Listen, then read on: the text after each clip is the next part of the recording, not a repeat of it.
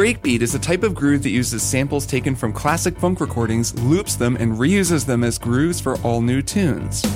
If you map it through its subsequent subgenres, it's wild to think about how far some of those 60s funk recordings have gone.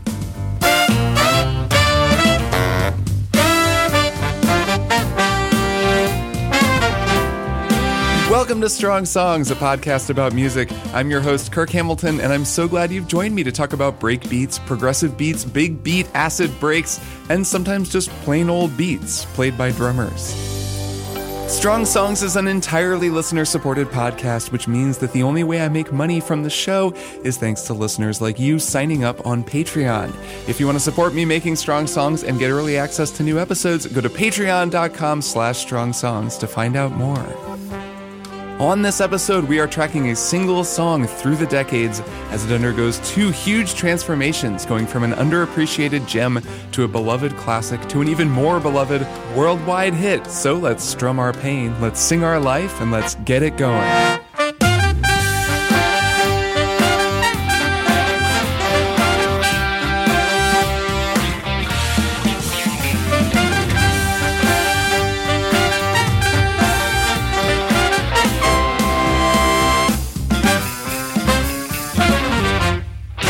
If you were around in the 1990s, and in particular, if you were young in the 90s, you probably have some strong memories associated with certain recordings. And if you're anything like me, you have some very strong memories associated with hearing this particular singer singing this particular song.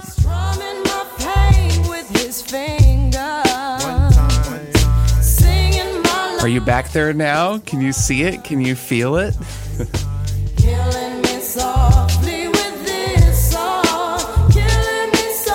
Lauryn Hill's rendition of Killing Me Softly with His Song was one of the defining songs of my high school years, and for a long time, I thought that was as far as it went. This was an interesting throwbacky R&B song that became a huge hit, and that was the end of the story.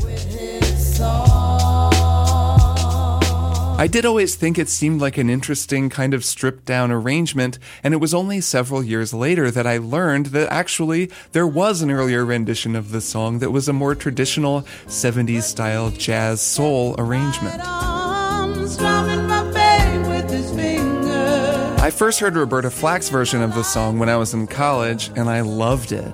Killing me softly with his song, killing me softly. A more fleshed out, harmonically lush rendition of a song that I'd thought for several years had been written in the 1990s. But then I spent several years mistakenly thinking that Flack had written the song, and that this version, her version, was the original recording. He sang as if he knew me. Wrong again. In all my dark despair, and then he looked right through me as if I wasn't there. Only recently did I learn the full story of Killing Me Softly with His Song, and of Lieberman, the first singer to ever record it way back in 1971. And that's what we're going to be talking about on this episode, this brilliant, decade-spanning, genre-hopping song.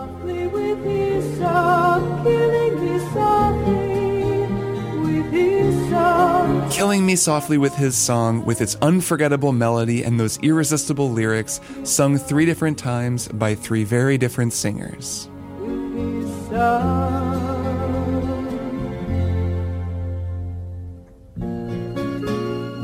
So that's what we're going to do. We're going to take a look at the song itself as originally recorded in 1971, and then we're going to look at 2 subsequent reimaginings of the song and the ways those reimaginings reworked aspects of the song while staying true to all the things that make it great. We've got a lot of ground to cover, so let's get right into it.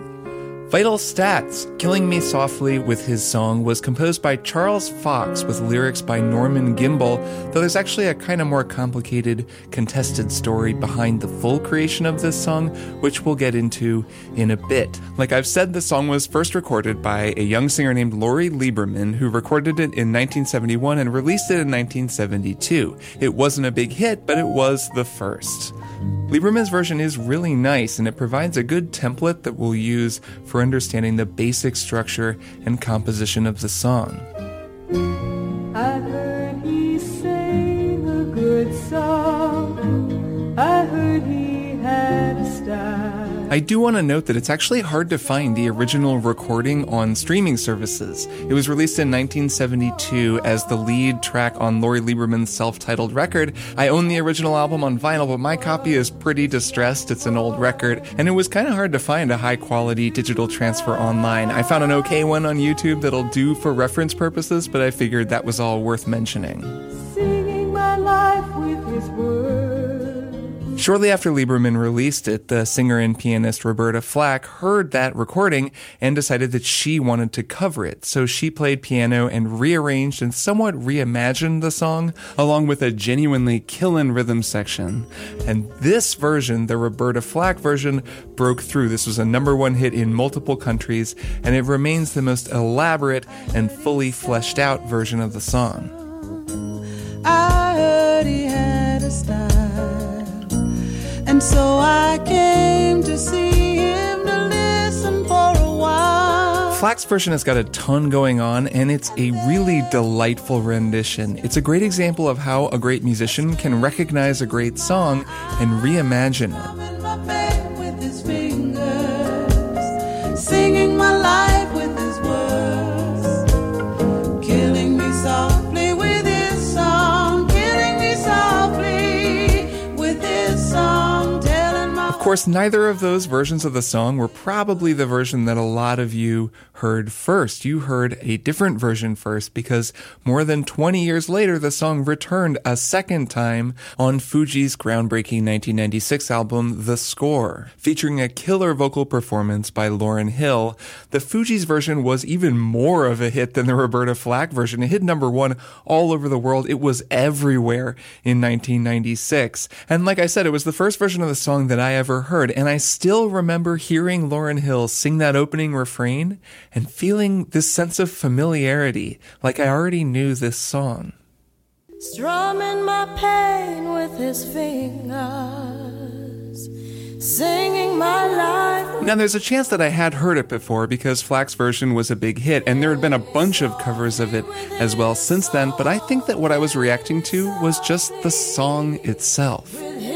There's this certain logical, beautiful timelessness to the composition of this song, both its lyrics and its music, and it carries you along in this certain way, like you know where it's going, even if you've never heard it before. Yo, this is why. All three versions of the song have that same quality, which I think speaks both to something inherent in the song itself, but also to the lineage of these three vocalists who recorded it, as each woman heard something in the previous one's recording that inspired her to carry on some similar quality in her own version. Strumming my pain with his fingers.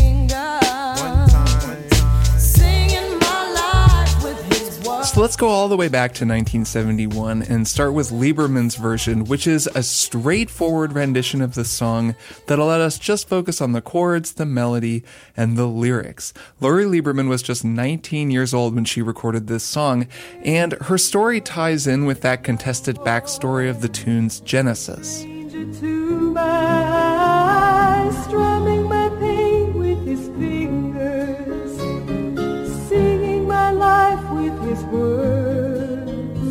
As Lieberman tells it, and as Fox and Gimbel, the credited songwriters, also told it back in the 1970s, Lieberman attended a Don McLean show at the Troubadour in LA. And as it happens, the Troubadour, the site of famous performances by Joni Mitchell, James Taylor, Carole King, Donny Hathaway, quite a scene around that club in the early 1970s. So Lori Lieberman sees Don McLean play, and this is right when American Pie is climbing the charts. Of course, that's still being the song that he's most famous for. But when she sees him, he plays another song of his, a gorgeous song called Empty Chairs. And I wonder if you know that I never understood, that although you said you'd go, until you did, I never thought you would. According to Lieberman, and also, incidentally, a friend that she attended the show with, she was so moved by McLean's performance that she began scribbling poetry down on a napkin, which was something that she liked to do. So Lieberman had signed a contract with the older and more established songwriter Gimbel, and the two had actually also begun a romantic relationship, which is just sort of worth keeping in mind for the context for this whole thing. So she called him up because they were working together. She shared the story with him and also the poetry that she'd been writing, and he already had a song title in his notebook that fit with what she was describing, and so he took kind of her story and fit it in with lyrics that he wrote and that kind of concept that he'd had, and he sent that all off to Charles Fox, the composer, to put that all to music, and the song was born. And there he was, this young boy, a stranger to my eyes, strumming my pain with his fingers. That's a lovely origin story for a song that remains one of the most profound expressions of what it can mean to just deeply experience a musical performance. This young singer sees a live performance, and the man on stage performing so deeply moves her that she feels physically touched by what he's doing. Like he's reached out and he's playing her own pain along with his guitar, that he's singing her life along with the lyrics to his song. That's how deeply his music touches her. And I don't know about you, but I've totally felt that way watching someone sing a beautiful song that I've never heard before. I felt all flushed with fever, embarrassed by the crowd. I felt he found my letters and read each one out loud. So that was what Flack heard, and that was what inspired her to record her own version of the song. And after that, when the song gets really big, that's where things get much uglier. Lieberman and the much older Gimbel broke up. Gimbel and Fox wouldn't let her out of their contract with them. Eventually, they stopped mentioning her role in the creation of the song. And of course, because Lieberman wasn't listed as a songwriter, she didn't get any royalties for what was now a really big hit. I'm basing most of my understanding of this on a 2020 Washington Post story that includes a lengthy interview with Lori Lieberman that I'll link in the show notes and that I think you should go read. Lieberman has never gotten a songwriting credit for the song, and she says she doesn't even want one. She doesn't dispute that Fox and Gimbel wrote the song. She just helped write it too. And she says she just wants the full story out there on the record because it was an important part of her life. And that's why she talked to the Washington Post. And since she doesn't really seem to want anything other than that, that makes me inclined to believe her version of the story, along with the fact that Gimbel and Fox are on the record back in the day corroborating her version of events. So not the first song or the last song to have a contested origin. I just thought that I'd mention all of that because it's worth keeping in mind. So let's talk about the song, because there's a lot to talk about with this song that's totally undisputed. Fox and Gimbel wrote some great music and lyrics, and Lori Lieberman, inspired by an experience that led to the creation of the song itself, performed it wonderfully. So let's get into it. I prayed that he would finish, but he just kept right on, strumming my pain with his fingers. Killing Me Softly with His Song is a pretty straightforward song in terms of its form. There's a verse and there's a chorus, and each of the three versions that we're going to talk about on this episode experiments with some sort of instrumental, wordless verse that fills in kind of like a bridge, but for the most part, all three versions stick pretty close to the same form. Lieberman's version is in the key of A flat. Flack is too, but we're sticking with Lieberman's version for now, so it's in the key of A flat major. The arrangement is super straightforward. Piano, guitar, lead vocals, some harmony vocals, some strings, nothing really surprising or groundbreaking. But that's what makes it nice and easy to follow and analyze, just to get our sense of like the song itself. So I want to try to avoid doing the thing where I just say a bunch of chords in order, A flat, B flat minor, E flat, D flat. I don't really want to do that because I think it's a little more interesting to look at this song just in terms of the lines and the kind of peaks and valleys of the melody and the harmony and the way that they move together. Charles Fox took a really classic songwriterly approach to this melody and harmony, and the whole thing moves along in these nice, looping, predictable lines. It's constantly bouncing back and forth between A flat major and F minor, the relative minor, and the melody is so sequential and orderly. It's a big part of why this song sounds like you've already heard it, even if you've never heard it before. Just kept right on, strumming my pain with his fingers, singing my life with his words. So to understand this song, there are two theoretical concepts that I want to explain, and they're actually two things that have come up pretty frequently on Strong Songs, so they'll be familiar to anyone who's been listening for any length of time. The first I already mentioned is the concept of relative major and relative minor, and the second is the circle of fourths, aka the circle of fifths. So first, relative major and relative minor. So every chord, be it major or minor, has a relative that's the other quality. So every major chord has a relative minor and vice versa. In this case, the song is in the key of A flat major, and that chord sounds like this. The relative minor to A flat major is F minor, which has all the same notes as A flat major, but it just stacks them differently and puts them over an F instead of over an A flat. So a lot of what Killing Me Softly is doing is charting these courses back and forth between F minor and A flat major. Those are two really important chords, and that's an important concept to at least kind of understand when talking about this song. Those are kind of the north and south pole of this song, and it spends a lot of time getting from one to the other and back again from this brighter major sound to this darker minor sound. So the other concept that's important is the circle of fourths, because this song generally moves around the circle of fourths, and that's a lot of what gives it its sort of logical progression of chords. I actually recorded a much longer and more detailed explanation of the circle of fourths last August, in a mailbag episode called Lo-Fi Beats and the Circle of Fourths. The very short version is, if you take the 12 notes that exist in popular modern harmony and you make each one its own major chord, you know what, actually no, I already did this on that Q&A episode, and I don't want to spend too much time on this, so just know the circle of fourths is a way of moving through chords that sounds really logical and natural to anyone who's listened to a lot of sort of modern pop music. It's just a pretty familiar way of moving chords around, and this song does that a lot, which is why it sounds so logical, and why part of your ear just feels like you know where it's going, and then why, when it moves away from the circle of fourths, it feels so surprising. Killing Me Softly takes place around the A-flat major area of that circle, and the other chords are all kind of next-door neighbors or right near that house. And that's what gives the song its logical, predictable quality when it goes from F minor to B-flat minor to E-flat major to A-flat major to D-flat major to G-flat major, which is a chord progression that's in the chorus. That's the circle of fourths, and that's why it sounds that certain way that it sounds. Killing me softly with his song, killing me softly. Of course, Fox also takes the opportunity in a few places to move outside of that established harmony. We actually just heard one, and those moments are always interesting and surprising.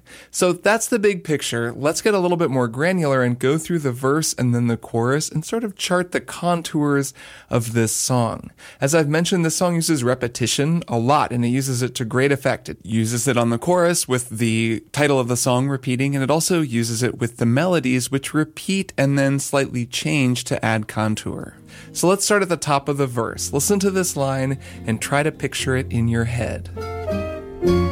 I heard he sang a good song. I heard he had a style. And so I came to see him, to listen for a while. So let's think of that as two phrases which match up with the lyrics. First, we've got, I heard he sang a good song. I heard he had a style. Sort of goes up. I heard he had a good song. And then it walks down. I heard he had a style. The melody underneath that phrase is centered around an A-flat major chord, the 1 major chord. It does a 2, and then a 5, and then a 1, that A-flat, which is as common a chord progression as there is, and one that actually moves around the circle of fourths. It actually then goes one more step around the circle to a D-flat at the end of the phrase. So it goes 2, 5, 1, 4. Really standard chord progression that moves around the circle and centers around one major, that A flat major. I heard he sang a good song. I heard he had a style. Now the second phrase starts very similarly. It's a 2 to 5 in the harmony and the melody. And so I came to see him. It starts similarly, but even there, came to see him. It starts climbing up and then it resolves and listened for a while to that F minor chord, which is the relative minor, instead of resolving to an A flat major like the first phrase. And so I came to see him, to listen for a while. So that's the first two phrases. The third and final phrase does something neat that's also very classic. It combines both of those poles, the A flat major and the F minor, into the same phrase. First, it leads back to major, so it goes 2, 5, 1 to major, and then it abruptly switches to a C dominant chord, which is the 5 of 6, or at least that's the technical term for it. It's the chord that leads to F minor, and it has a non-diatonic tone. It has this E natural, which is a kind of intense sound. It feels like it really wants to go somewhere, and it leads to this dramatic feeling and a dramatic chromatic movement in the melody.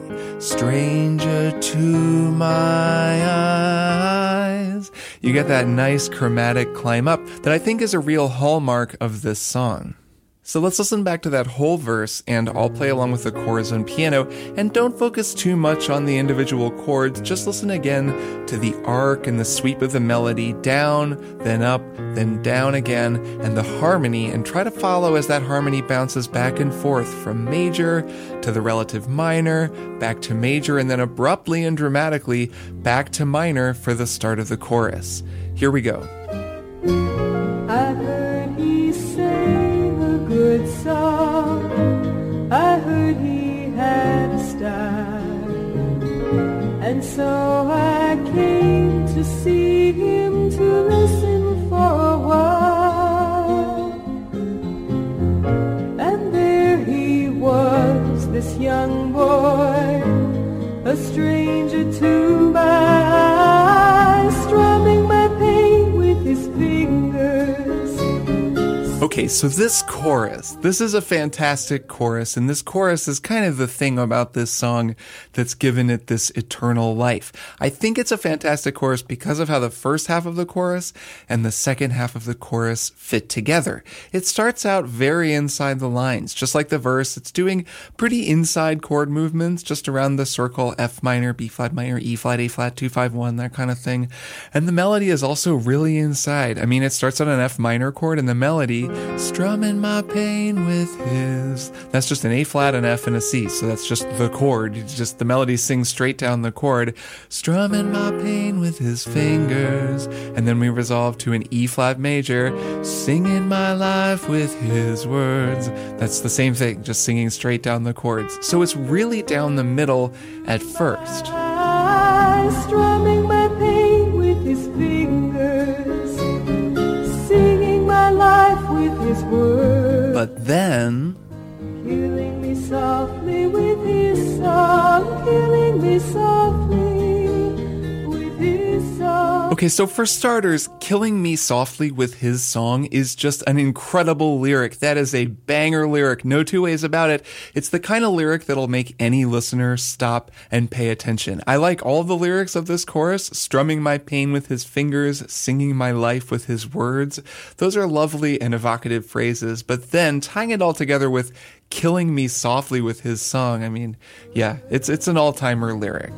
Killing me softly with his song, killing me softly with his song. There's just that tension built into this song, right? A kind of contradiction that expresses itself in those lyrics. Killing me softly. I mean, that's just a really evocative 3 words to put together in the first place, but killing me softly with his song. I mean, yeah, that's amazing. Words killing me softly with his song.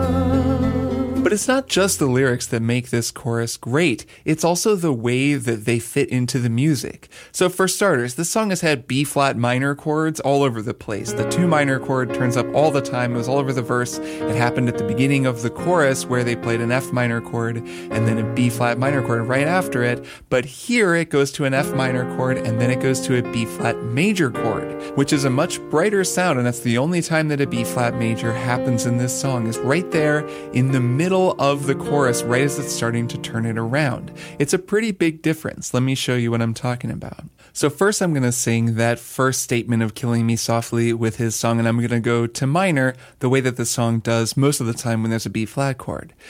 Killing me softly with his song. And now I'm going to do it again, and I'm going to go to major. Listen to how different this sounds. Killing me softly with his song. It's pretty different, right? Listen for it. Killing me softly with his song, killing me softly with his song. It's such a nice little shift, and it signals a shift into more adventurous harmony for this second half of the chorus, especially these final 2 chords. His song.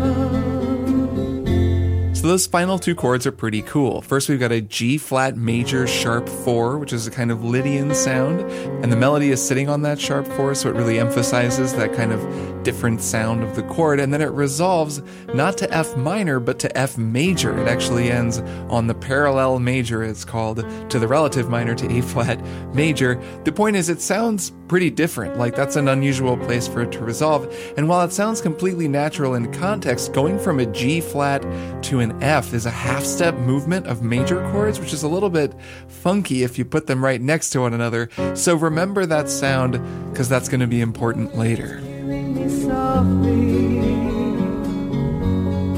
with his song. So the other big thing that I think is remarkable about this chorus is the rhythmic phrasing and the way that it uses repetition and displacement. It's so natural sounding that you probably never thought about it, but this is actually a pretty rhythmically hip chorus. So I keep calling those first 2 phrases very inside, and that's because they're kind of plain in every way. That applies to the rhythms as well as the harmony and the melody. The first 2 phrases are just 2 bars long apiece. They start right on the downbeat. Strumming my pain with his fingers. It's just 2 bars. Singing my life with his words. 2 bars. But then things get interesting.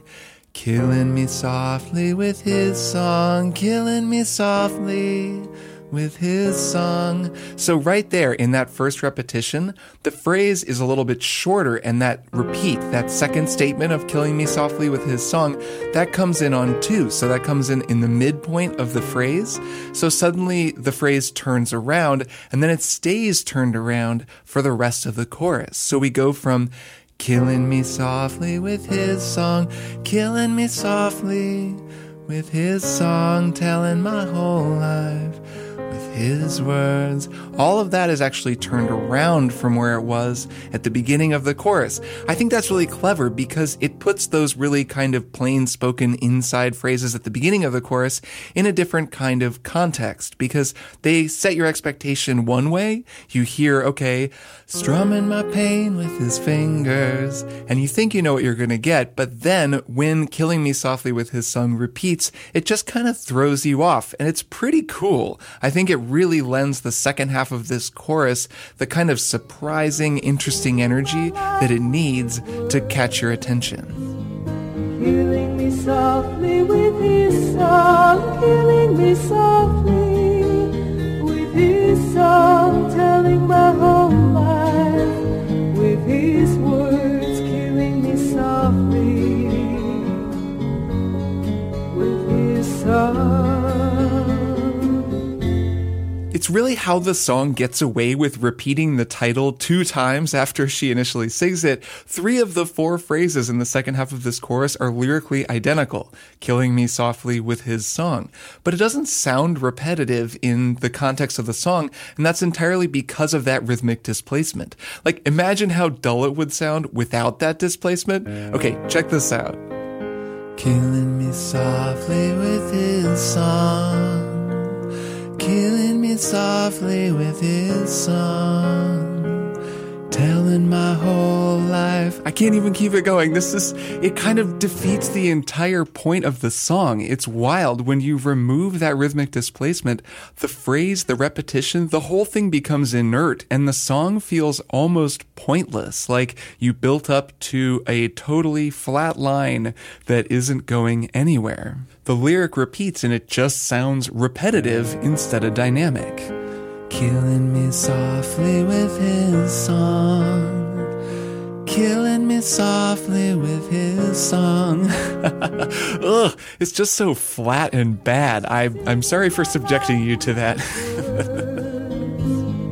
Killing me softly with his song. Killing me softly. You just need that displacement. It helps the second half of the chorus just flow and kind of cascade downward to that unusual but natural feeling resolution.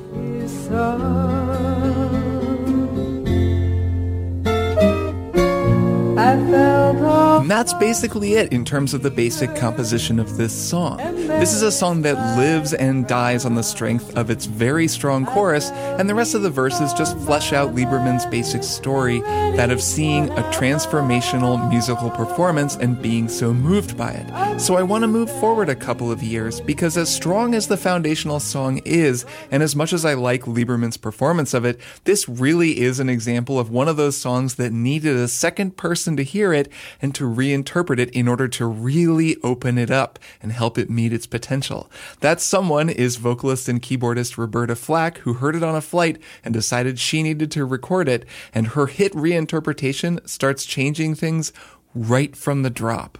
Strumming my pain with his fingers, singing my life with his words, killing me softly with his song, killing me softly with his song, telling my whole life with his words, killing me softly with his song.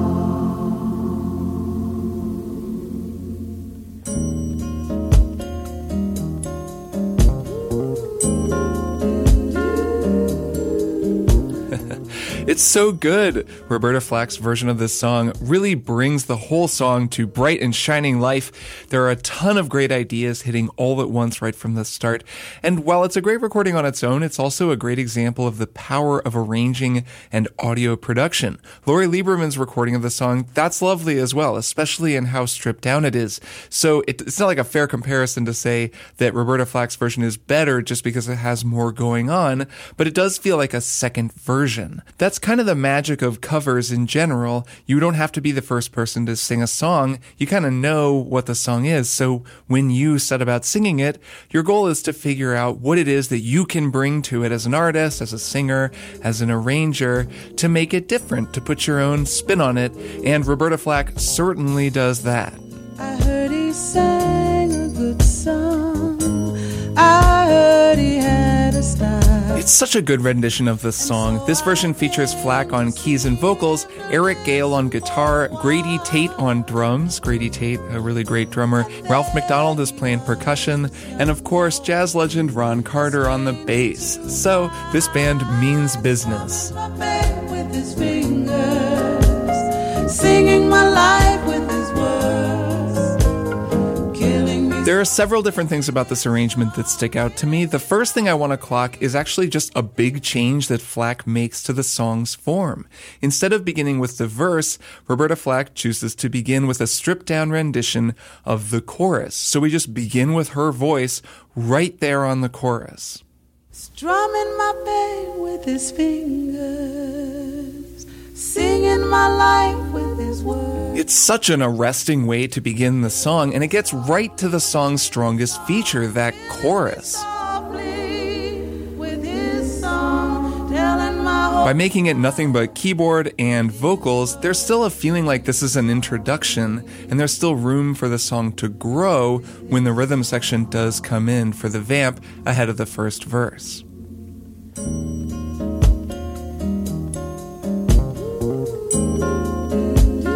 Like, it still feels like we're in intro land here, even though technically we just heard the chorus for the first time. It's a neat trick.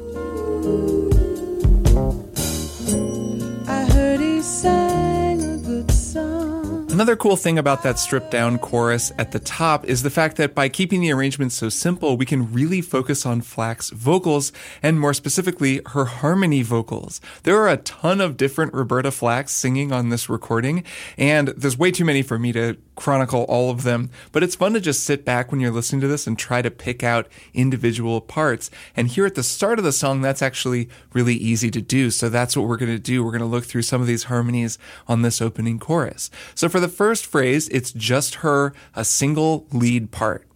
Strumming my pain with his fingers. It's beautifully sung, but that's really just one part, which makes the harmony part that comes in for the second phrase stand out. Singing my life with his words. It's a nice top part, right? So the main part is singing my life with his words. And that harmony part just goes from 2 to 1 in the key of A flat major. Singing my life with his words. Super simple stuff, but it sounds really lovely. And of course, it sounds better when she sings it, and it sounds better up the octave. Singing my life with his words. The third phrase is where it really opens up. And if you remember, this is also the phrase where that surprise B flat major chord happens. Flack certainly appreciated how fun that chord is, and the third harmony part that she adds here makes the most of it. Killing me softly with his song. Killing me softly with his song. So for this one, I actually want to play piano along with each of the 3 most prominent vocal parts. So first, in the middle, there's the lead part, which sings the familiar melody, the one that we've already heard.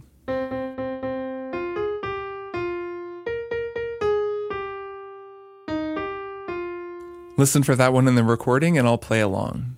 Killing me softly with his song. Killing me softly with his song. So that's probably the easiest to hear. It's the most forward in the mix, and it's the melody that you already know. Now let's focus on the lower harmony, which is panned over to the right. This is the one that really outlines that B flat major chord because it starts on an F and walks down to a D natural, which is a note that's outside of the song's key, and that really emphasizes the fact that this is a kind of unusual chord.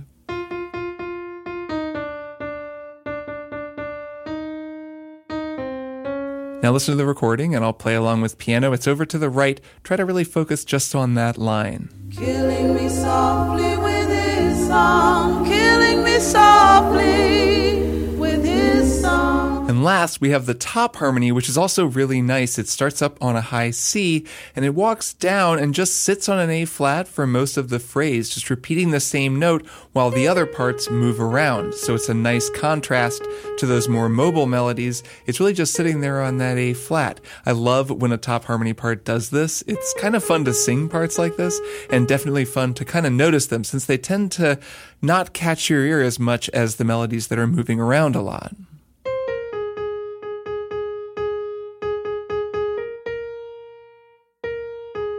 Now let's listen, and I'll play along with it. Killing me softly with his song. Killing me softly with his song. Play those 3 lines together on the piano, and you've got a beautiful and functional outline of the chord progression of this part of the chorus.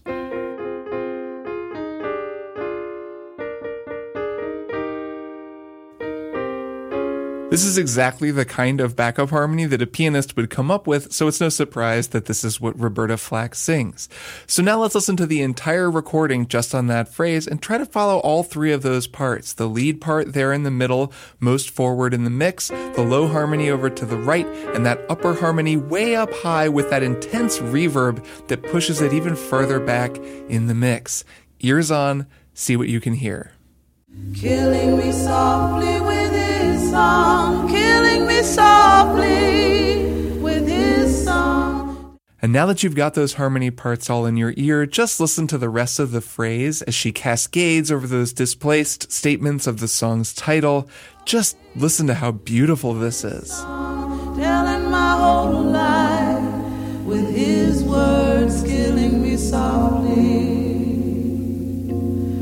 with his song.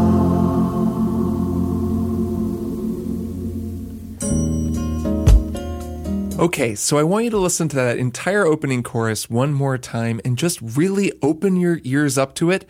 Notice everything we just talked about and listen to all of those vocal harmony parts. Hear how she layers them in. She starts with just her lead part, then she layers in a higher part for the second phrase, then a lead part, the higher part, and a lower harmony part for the third phrase, continuing and spiraling downward and outward through the rest of the fourth phrase as the music seems to sink into this reverb ring just in time for the rhythm section to emerge from the quiet. Strumming my pain with his fingers, singing my life with his words, killing me softly with his song, killing me softly with his song, telling my whole life with his words, killing me softly with his song.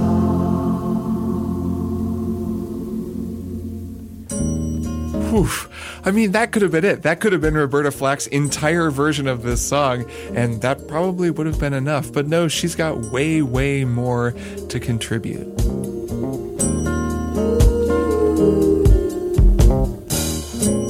I heard he sang a good song.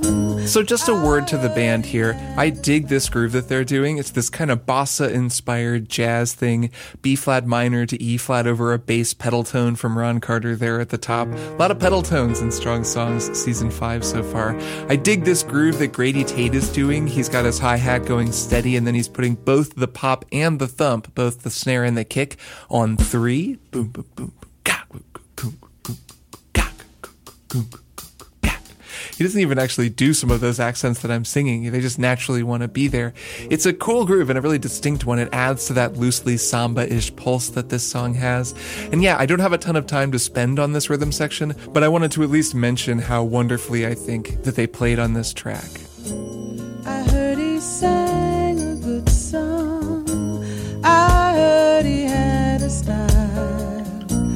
And so I came to see him to listen for a while. Flack brings such a different vibe to the vocal performance on this recording. There's this laid-back, more jazz-inflected thing that she's doing, and it changes the whole emotional feel of the song. With his fingers, singing my life with his words. There's this wistfulness to her performance. It's a more world-weary feeling, thanks largely to that distinct, expressive way that Roberta Flack sings. My whole life with his words, killing me softly with his song. There's loads more cool stuff in this recording, and I hope that you'll keep an ear out for it the next time that you listen to it. Ralph McDonald's percussion is particularly nice. I love these little triangle parts that he's adding. And read each one out loud. Most of the rest of the song follows pretty much the same template that we've already laid out. So I want to focus on something that happens toward the end of the recording, which is another major change that Flack makes to the original arrangement. My life with his words. So she sings the chorus 4 times in total, counting that opening time through the chorus, and while you might not notice it while listening, each one is more intense and dramatic than the last one, which lines up with the sort of emotional narrative of the song. Listen to the end of each chorus in order, and you'll see what I'm talking about. Here's the very first chorus. Killing me softly with his song. And now here's the end of the second one. Killing me softly with his song. Here's the third one. Killing me softly with his song. He sang. A lot more going on in that third one, right? The keyboard is playing those nice little lines. There's just a more dramatic backup vocal. So now listen to the fourth one. With his words killing me softly with his song. It's a real example of the strength of Flack's conception here as an arranger. She's built the song into this emotional story. She's subtly layered in this complexity and intensity as it goes until it reaches this climactic point that just didn't really exist in the original recording.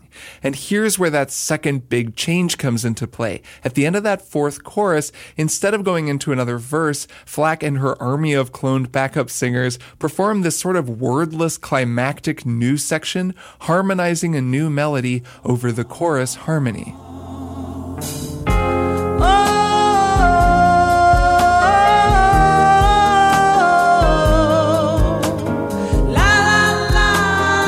This part of the song wasn't Fox, this wasn't Gimbel or Lieberman. This section, this beautiful section, this was all Roberta Flack. And here at the end,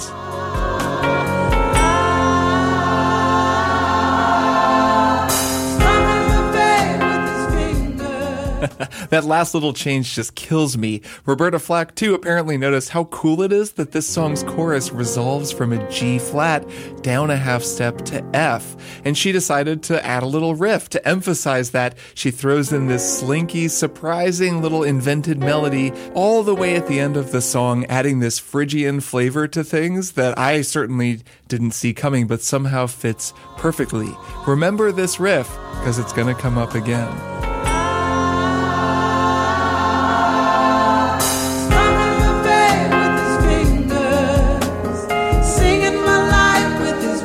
Roberta Flack's version of Killing Me Softly was a huge hit, and it defined this song for a generation of listeners as well as a generation of singers.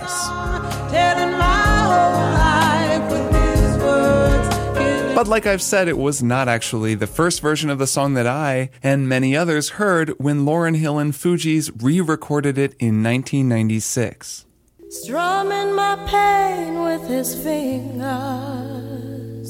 singing my life with his words. From the start, it's clear that Fugees' version owes a lot to Roberta Flack's interpretation. They start right on the chorus, though the instrument accompanying the vocals sounds more like an organ than an electric piano, and that combined with layered harmonies that stay above Hill's lead line gives the recording a slightly more angelic, almost spiritual quality.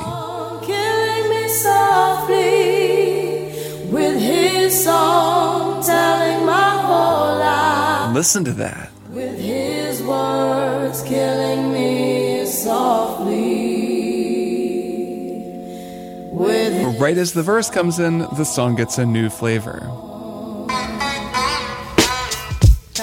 Yo. I love that sample. That riff is sampled from a 1990 Tribe Called Quest song called Bonita Applebaum. You gotta put me on, Bonita, Bonita, Bonita. Hey, Bonita, glad to meet you. I don't know quite why it works when Fugees use it in their version of Killing Me Softly with his song, but it does work somehow. Yeah. Gone is the light bossa-inflected groove of Roberta Flack's version, and in its place is this strong, funky breakbeat thing that holds, without harmony, through Lauryn Hill, or L as Wyclef Jean calls her, through L's first verse. Hey, yo, L, you know you got the lyrics. I heard he sang a good song. I heard he had. It's impressive just how well Lauryn Hill carries this song, and it's impressive that this song was as big of a hit as it was, given that a lot of it is kind of unaccompanied vocals or really stripped down vocals and vocal harmony. And there he was, this young boy. Like, this is just vocals and drums, and then bass. Strumming my pain with his fingers. One time.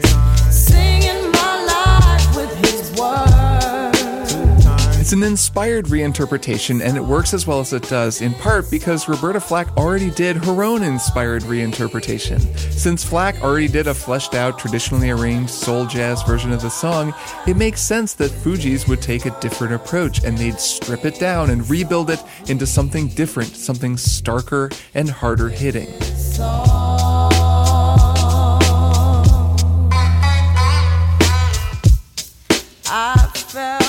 I really love how Lauryn Hill sings this, and at the time it didn't feel at all weird that a super stripped down version of a 25-year-old song would somehow become a massive worldwide hit in 1996. It felt like the most natural thing in the world because, we'd all heard the song and the song was great. That's thanks in large part to Hill's performance, which borrows just enough from Flack to make it sound timeless, but it definitely has her own flavor and her own style. She's doing this down a half step, she's in the key of G, and she's just found a real sweet spot for her voice. Flushed with fever, embarrassed by the crowd. I felt he found my letters and read each one out loud. Then there are all those little additions that Fugees add. There's that Tribe Called Quest sample. There's Wyclef chiming in during the chorus 1 time, 2 times. With his finger. 1 time. It's another thing where I don't really know why it works, but it's just indelible. It's ingrained in my brain ever since the first time I heard it, and it's just a part of this song to me.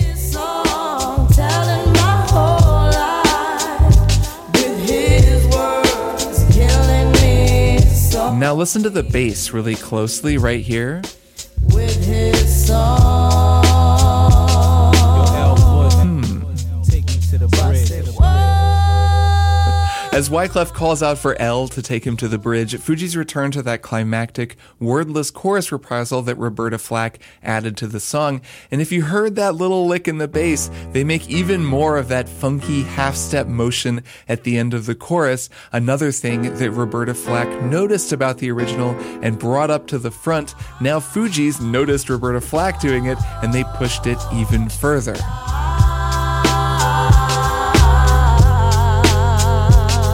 Get ready for this.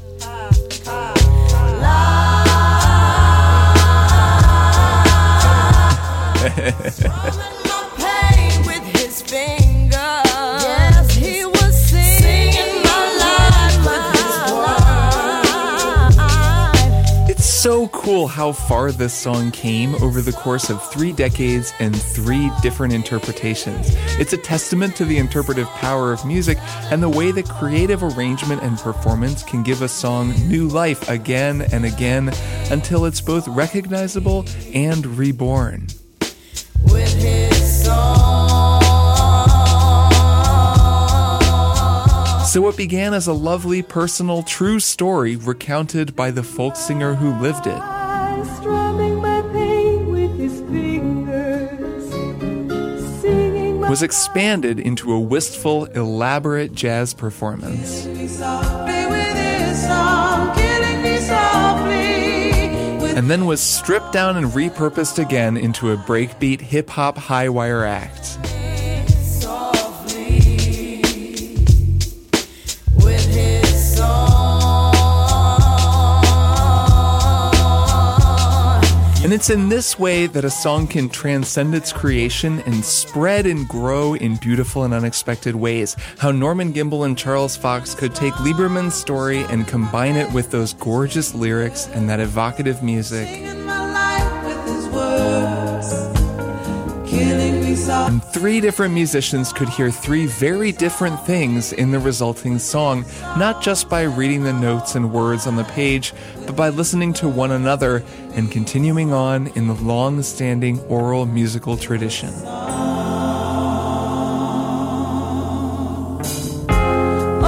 Listening to this song these past few weeks, performed by these 3 singers and so many more, I found that time has become a fluid thing. Each singer in each era finds a different way to express what the story means to them, or meant to them, and the decades all begin to blend together into a single, timeless space.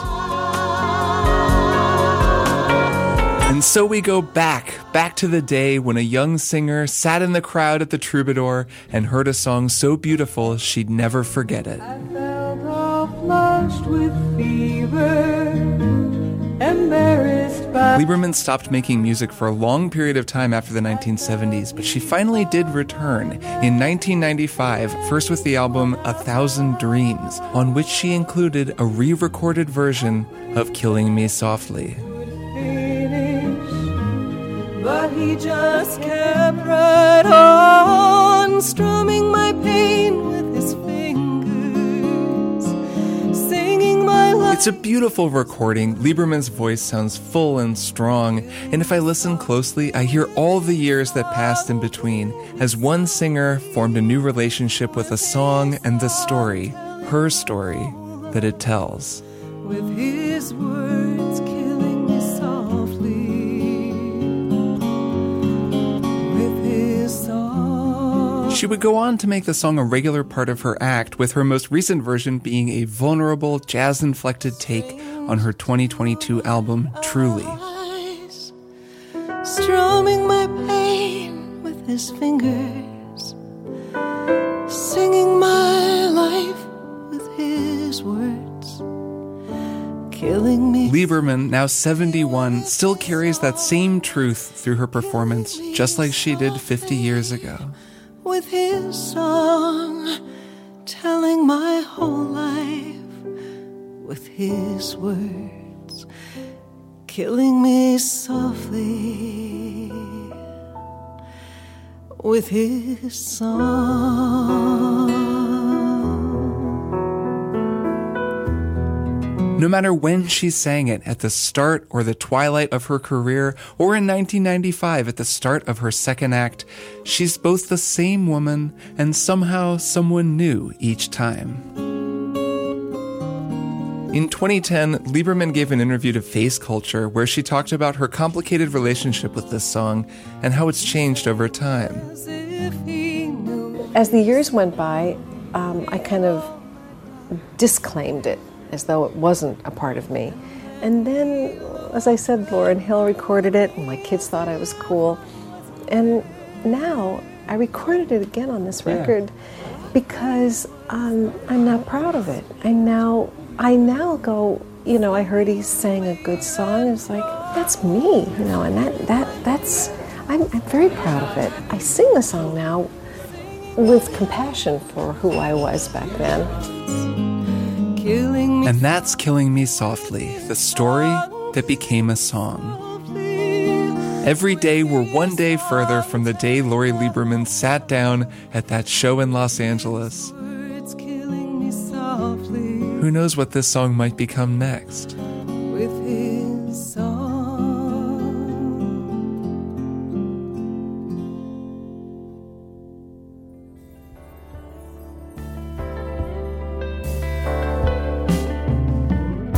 And that'll do it for my analysis of Killing Me Softly with his song, with music by Charles Fox, lyrics by Norman Gimbel, with uncredited contributions from Lori Lieberman, performed by Lieberman, Roberta Flack, and Lauryn Hill.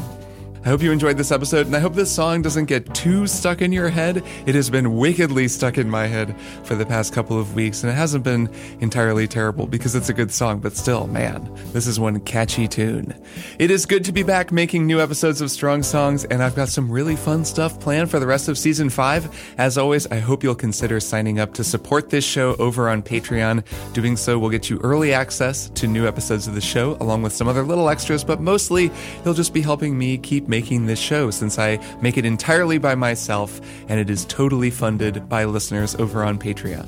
So go to patreon.com/strongsongs to sign up. There's also a link down in the show notes for one-time donations. There's plenty of other stuff down in the show notes as well. Playlists for all the songs I've talked about in the show, a link to my newsletter, some social media links, though I'm not really on social media that much these days. There's a link to the Strong Song store for some merch, and we're working on some new merch for Season 5.